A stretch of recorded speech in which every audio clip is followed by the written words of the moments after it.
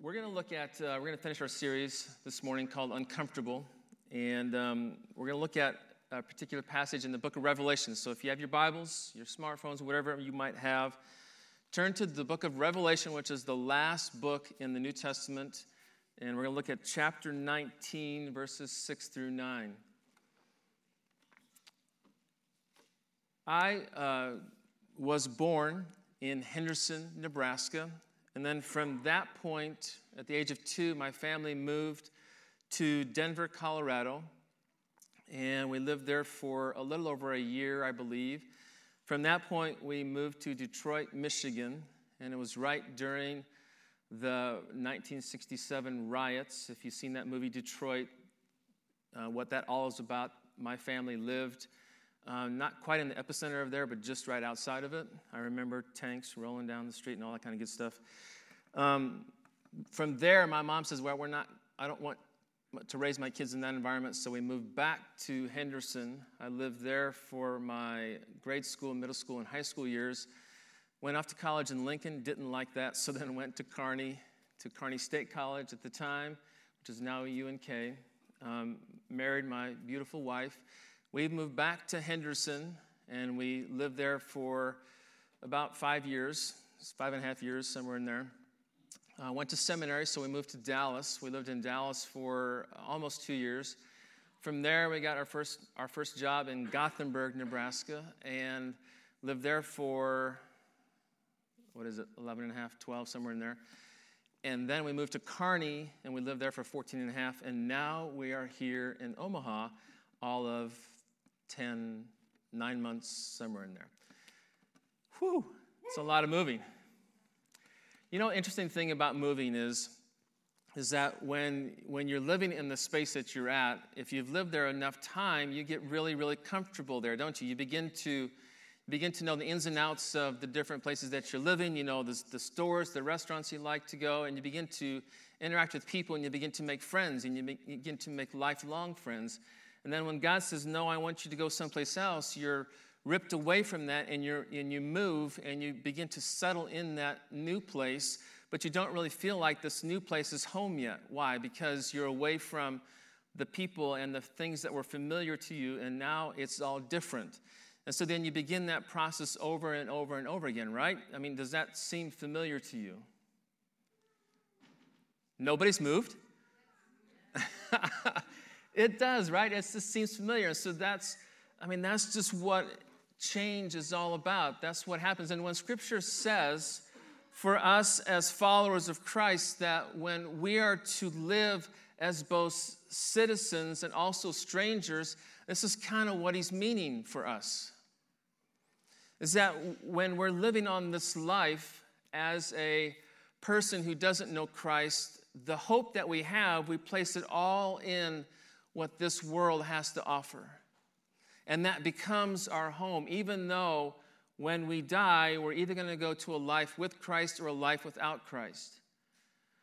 But our home becomes this place that we live here on this earth. And so all of our hope is placed on, well, if I get married, or if I have kids, or if I have this house or this great job or money or whatever it might be, amount of friends or significance in my job, that's the hope that's the things that we place our hope in. And when we come to know Christ as our Savior and as our Lord, he says, I want you to think of something different. We're automatically shifted from this world is not my home. Your home is now, right, going to be with me in eternity. That is now your new home. That's what you've always been longing for, is to be united with your Heavenly Father, is to be united with your Savior, Jesus, and to be with him forever. And so now I want you to think of this home that you thought, or this place that you thought is your home, all these things that you thought were your hope. I want you to live there. I want you to understand that the kingdom is right now, but it is also not yet. Right? So we live with that tension. We live with that tension of, I know this is not my home, but I know that he's asking me to live here for as long as he has me. But I also know that my home is not here, so I'm really a stranger, and so I'm having this hope, right, that one day I'm going to be with Jesus. And so we live as both citizens and we live as both strangers. All the while knowing that our true home is in heaven and that something better is coming, right? That God's perfect kingdom is coming on this earth. And so with that, let me pray, and we'll get into Revelation chapter 19. God, thank you for today. Thank you, God, for everyone that's here. You have purposed for each one of us to be here this morning, God. I pray for those that are normally a part of Finding Life Church, God, that are out on vacation or visiting friends or have other things that are going on, God, that prevent them from coming this morning. I pray for them, Father. Strengthen them, God. Give them joy. Give them peace. God, I pray for us this morning that we will listen intently to your words today. God, help us to hear. Help us not, God, to bring up walls of that prevent us from being obedient to you. And so, God, we pray these things in Jesus' name. Amen. We are people that are to understand that we live in this bigger story of that God has orchestrated clear back from when he created Adam and Eve till when he comes back again through his son, Jesus Christ. And there's a reason that as followers of Christ, that we have this uncomfortable, hence the name of the series, these uncomfortable aspects of the Christian faith. And we need to begin to embrace these challenges that come at us as a follower, as a son, as a daughter, not only in our individual life, but also as a person that has a whole bunch of brothers and sisters in what we call this church family. When we're able to embrace this uncomfortableness of not only our individual life, but also our life as part of the family, we begin to see this bigger picture, or more fuller picture of who God is, who or what Jesus Christ has done, and who we are as a son, as a daughter, and this hope that we have in heaven. And we also get to understand more fully this redemptive work that Christ, or that God is doing, not only in our lives, but in the world around us. And what I want to focus in on this morning, specifically from Revelation chapter 19, is that we can understand all of this and really go through all of this uncomfortableness, this tension that we feel, if we begin to remember, and really all we have to do is remember, and the apocalypse. Well, that's kind of a strange word to use, isn't it? Because when I say the word apocalypse, what comes to your mind immediately?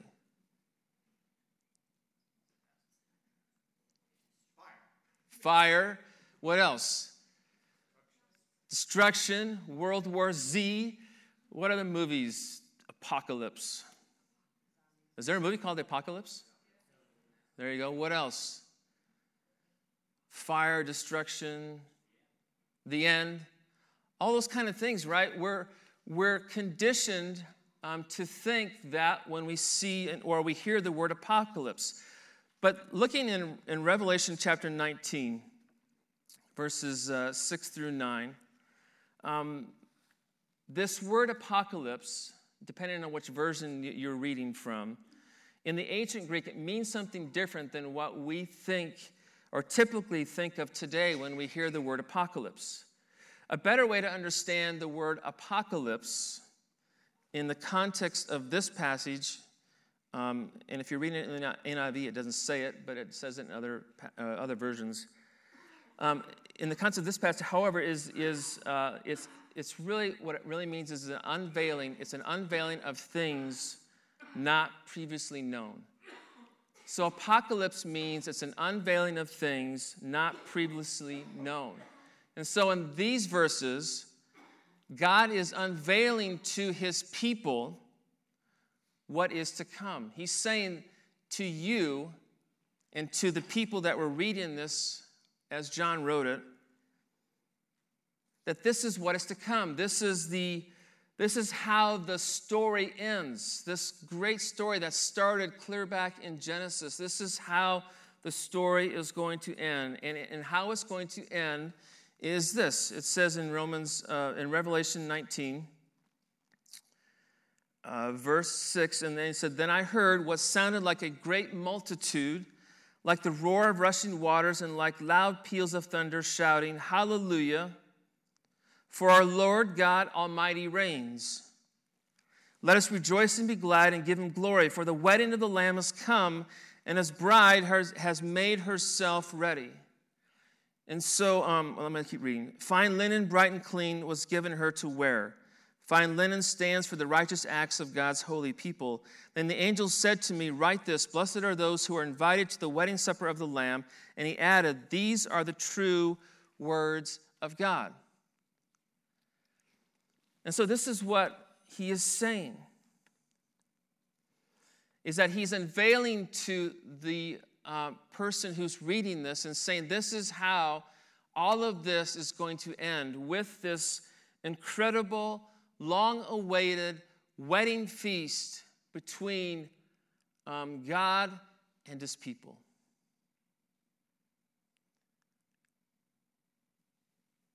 If you're not familiar with Christianity, it started with Adam and Eve and progressed from there. Sin entered the world, and there was this plan that God had to redeem his people.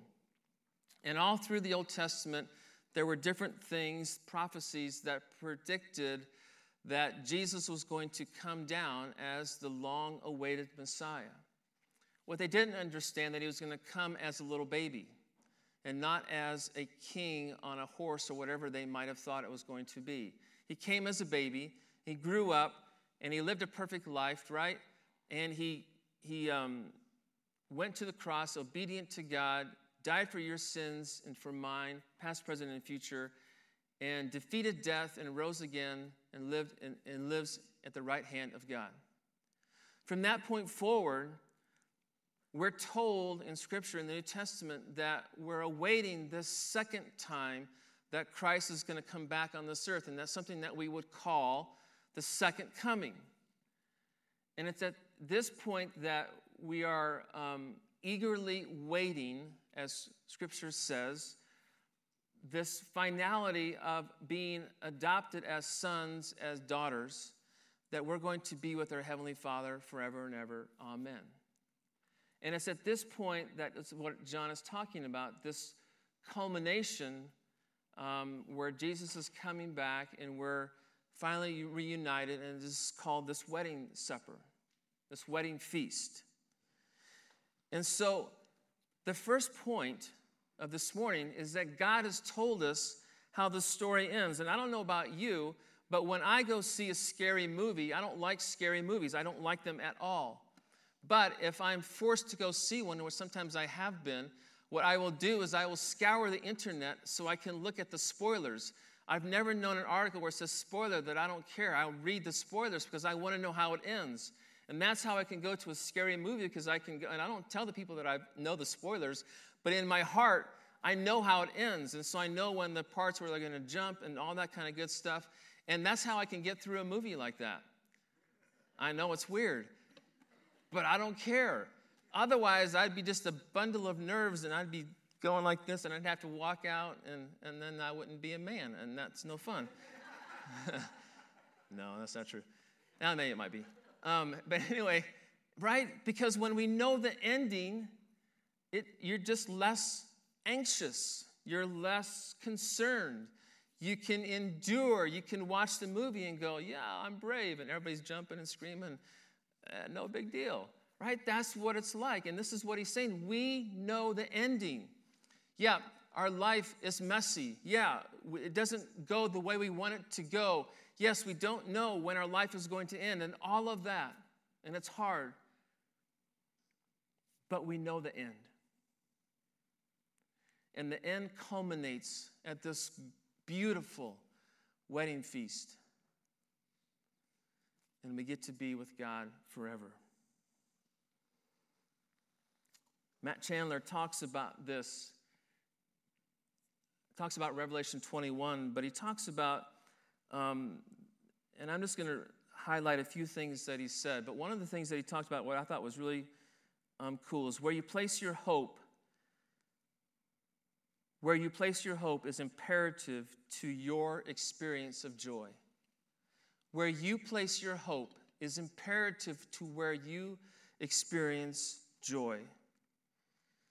Where you place your hope is directly tied to your joy, because if you put your ultimate hope on things that cannot hold the weight of these hopes, then you will more than likely be forced into anxiety and anger, and will more than likely respond to anxiety and anger with control and manipulation, which, by the way, is not good for relationships.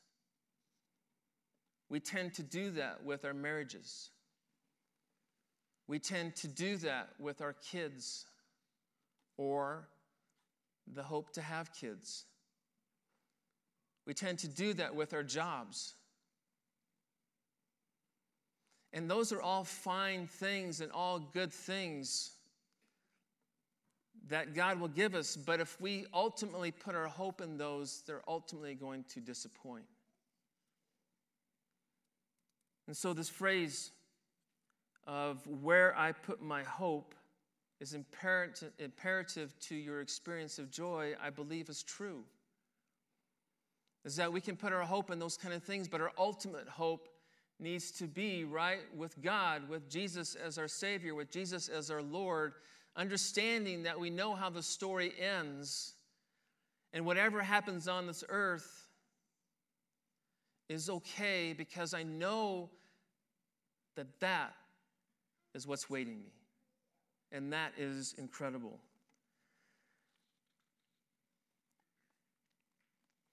I want you to think through, in Romans 8, he goes on, Chandler goes on, and he talks about how Paul in Romans 8 said that the world is groaning.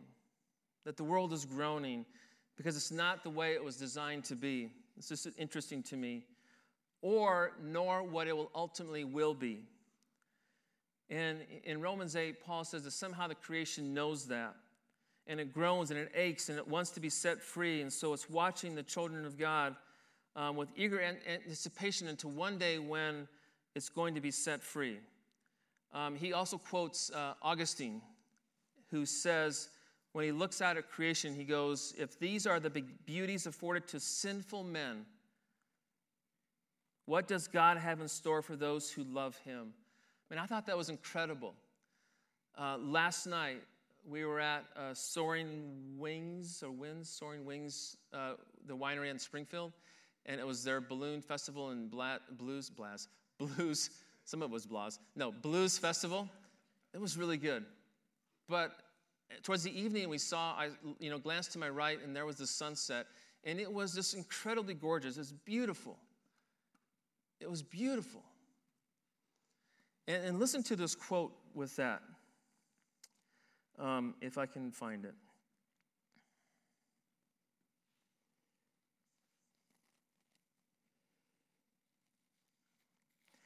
Wherever you see beauty, you need to be reminded. Every time the sun sets and you see the sky pink and red and stunning, and you feel that little ache in you, that this is what God has created and this is beautiful. Just remember that that's not what it was when God created it in the beginning, because sin has marred it. And that's not what it's going to be. Isn't that amazing? Everything that we think when we travel and we see Niagara Falls and any other beautiful thing that you've seen that God has created, it's not what it was, and it's not what it's going to be. That to me blows me away. When I think about all the beautiful things that I've seen, it reminds me again that this hope that we have, what we think heaven's going to be like, what we think what being with God is going to be like, is not even, it really pales in comparison to what it really is going to be like. And that to me is amazing. So God has told us how the story ends. And so I think the application for that is, in the midst of discomfort, in the midst of frustration, in the midst of this mess of our life or the challenges that we have, when things break down in your house, your car, or anything else that happens,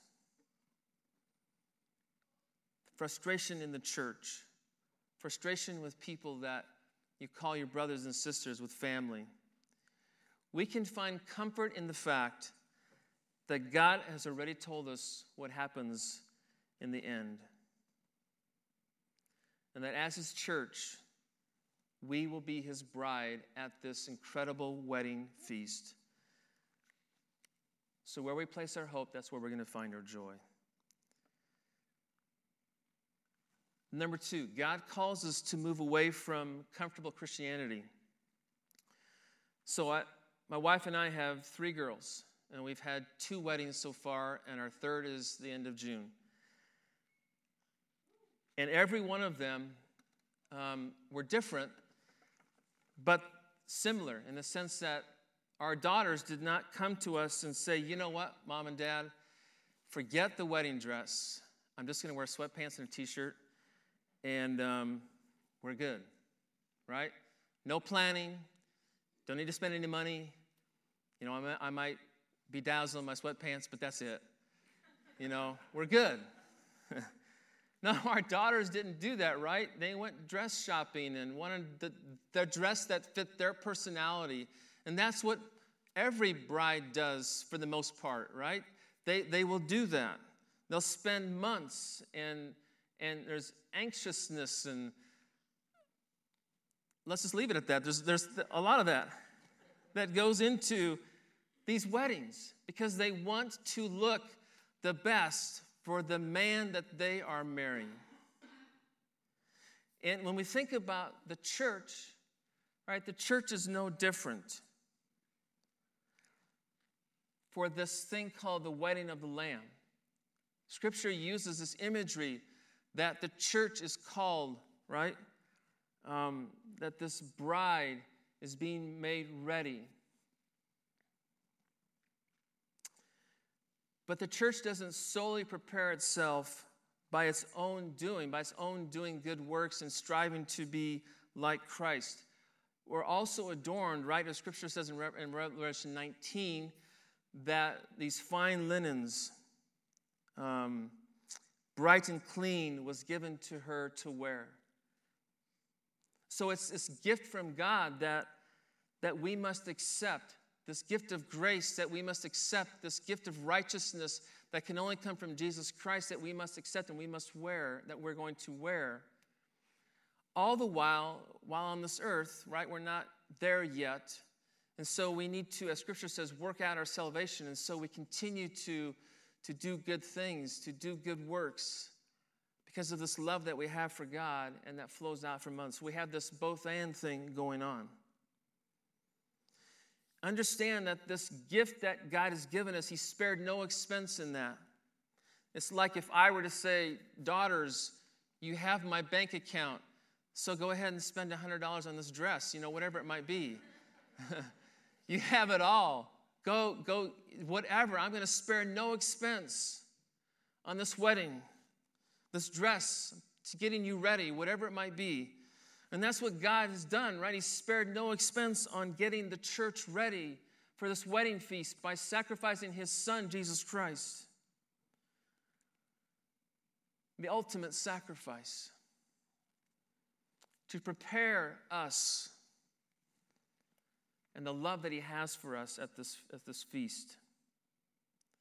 With that, though, comes this call to be His sons, to be His daughters. And it's uncomfortable because He's asking us to make some very life-changing sacrifices. He's asking us to embrace things that we may want to avoid. He's asking us to just all these things that we've talked about throughout this series.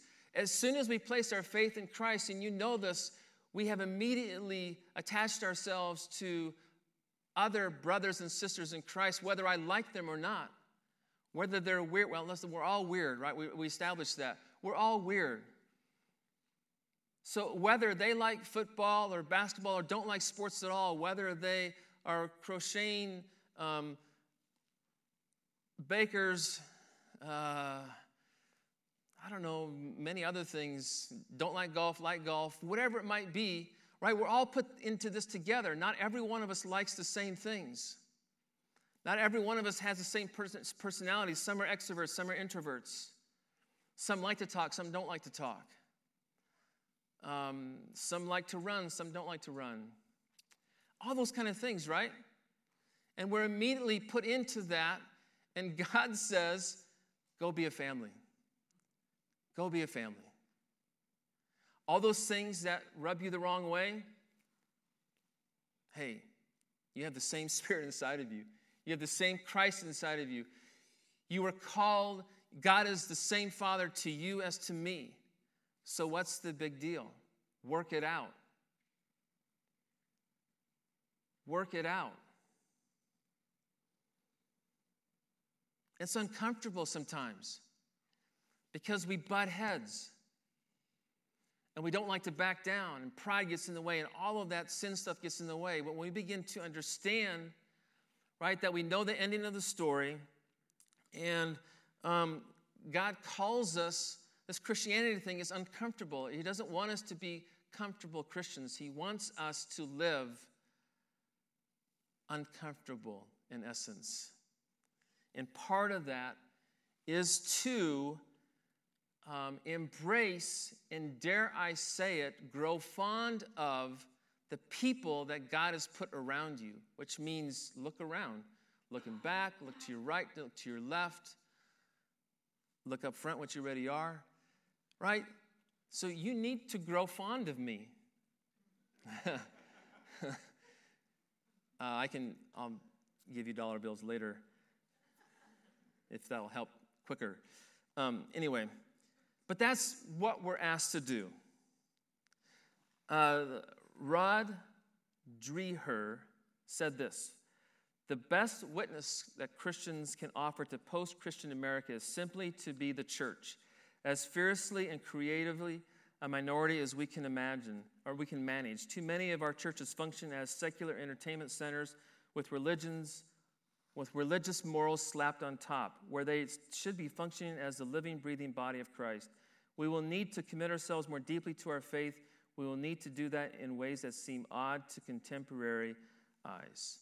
And so here's the application for that we need to resist the tempting draw of empty, comfortable Christianity, remembering that it is the church, right, with all of its uncomfortableness, with all of its struggles, with all of its frustrations, that is the bride of Christ, it's the bride of the Lamb, right? And that's what's out in display for the world to see. The last point, we got to run through this quickly. We can rest in the hope and the anticipation of the comfort that is to come. And so this comfort that is going to happen, right, when we're in heaven with God, that we can rest in this hope and anticipation of that comfort. The last part of that verse in Revelation 19 talks about that when John says, the angel says, I want you to write this down, that this is true. This is the true words of God. So a lot of times in the Old Testament that they were looking towards this event and they didn't know when it was coming. And then when it came, it was a real historical event. And what John wants us to know, that this second coming of Christ, this wedding feast, it's going to happen, that this is true. It's going to be a real historical event, and it's something that we need to anticipate. But when we're doubting, when we're struggling with that, we can go back to this and say, all right, yep, this is true. This is going to happen. And we're going to end with this. Throughout this series, we've talked about the uncomfortable aspects of being a follower of Christ. And I'm hoping that we've gotten across that this idea of family, community, is extremely important. Because it's not only important for each one of us, but it shows the watching world that this can happen. When two or many creatures that are sin-filled can come together and really enjoy and grow fond with each other and get over our differences. And that there's a reason for all of that. Because we know the end, right? And we can take comfort in that. And that's the reason why we do what we do. It's the reason why teams get up in the morning early to set up all of this. It's the reason why teams get up to set up Kids Life and all the sound and the tech every week, and they do that. I want to close with this from the author that we took a lot from this series. And this is what he says. Seeker-friendly Christianity tried to revive the church by infusing it with the logic of the marketplace. Hipster Christianity tried to revive the church by obsessing over newness and relevance. Both of these approaches were efforts to address Christianity's PR problem, attempting to convince an increasingly secular population that Christianity isn't as weird, stodgy, traditionalistic, legalistic, homophobic, judgmental, anti-intellectual, regressive, and conservative as they thought it was. An admirable goal, to be sure. Yet, as typically happens, the pendulum with these approaches swung too far in the other direction, to the point that Christianity became more about apologizing for itself and affirming the culture than about extolling Christ and transforming the culture. Rather than pointing confidently to the way of Christ, the church has narcissistically critiqued itself and praised the culture, all while Christ is relegated to a supporting actor role. We've become bored with our own story. I think that is so true. Or we've just become ignorant of it. And so naturally, the people that are around us have as well. We're a bride who forgets why she fell in love in the first place. We're a bride who often takes off her wedding ring in public because we're ashamed. We've lost eyes to see the loveliness of the covenant we are in because we're too preoccupied with how skeptical onlookers see us. We assume the only way hipsters and seekers and anyone else who else might like us is if we offer a safe place Christianity, one with endless caveats, asterisks, apologies, and trigger warnings, and fair trade coffee. Yet seeker-friendly and hipster Christianity failed to invigorate contemporary Christianity because they've been too embarrassed to lead with the admittedly uncomfortable truth that a Christianity with no teeth, no offensiveness, no cost, and no discomfort is not really Christianity at all. It attracts the masses to something vaguely moralistic and therapeutic. We call that therapeutic moralistic deism. But mostly just affirms their eat whatever fruit you want freedom and status quo comfort. On the contrary, uncomfortable church is what grows and stretches and builds the body of Christ to be effective in the world. It may be seeker-friendly or unfriendly, but it will be friendlier to seekers in the long run because it will actually transform them. Comfortable Christianity is not going to change your life. It's not going to make a dent in the world. If the church is to thrive in the 21st century, she, meaning the church, finding Life Church, must recover the jarring and profound paradoxes of what Christ calls her to embody. A kingdom where last is first, where giving is receiving, where dying is living, where losing is finding, where least is greatest, where poor is rich, where weakness is strength, and serving is ruling. It's a kingdom where worldly comforts are nothing compared to the power of the Comforter in us, where all manner of uncomfortable things are endured for righteousness' sake. It's a kingdom of salt and light, which is to say, a kingdom of difference. Salt is worthless if it loses its flavoring and preservative function. Light is valuable only insofar as it is contrast to the darkness around it. The church needs to see all of this not as an embarrassment or an albatross, but as a privilege and a joy. We need to be in awe of it, wowed by it, compelled by its immensity. Every time the plate of wafers and juice, which is our communion, passes down our pew, which is we come up front. Every time we grab the sweaty hand of our neighbor to pray. Every time we sing the praise chorus refrain for the 67th time, as if in the Hillsong equivalent of Groundhog Day, we must see that it is all miraculous. The creator of the universe is in our midst, present in the mess of it all. Regardless of its routine, the reality of the church is revolutionary. I pray that you say amen to that. However unpopular we are, our purpose is profound. As salt and light, we are the hope of the world. We are mysteriously part of a cosmic plan God has eternally known, and we have an eternal inheritance.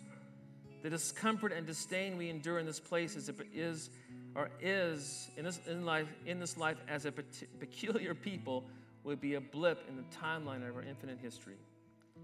We will at last be the perfect church we presently long for, the unblemished bride and an unimaginable wedding feast, and that's where the dream will be real. That's what I believe Finding Life Church started. From a man and his wife and a group of people that said we want something different. We don't want comfortable Christianity. We want to be known. We don't want to hide. If we're dealing, and that's the phrase, real is better than perfect. It's okay to not be okay. It means that if you're dealing with whatever sin it might be, you bring it to the light with people around you so that we can love and pray and journey together with you. All of us have something. And I pray in the deepest part of who I am that that's what this becomes. Based on what it was started, and we just keep building on that. So I love this next song, and I know we're long, and I apologize. But would you stand with us and just sing your hearts out of God's incredible, reckless love for us?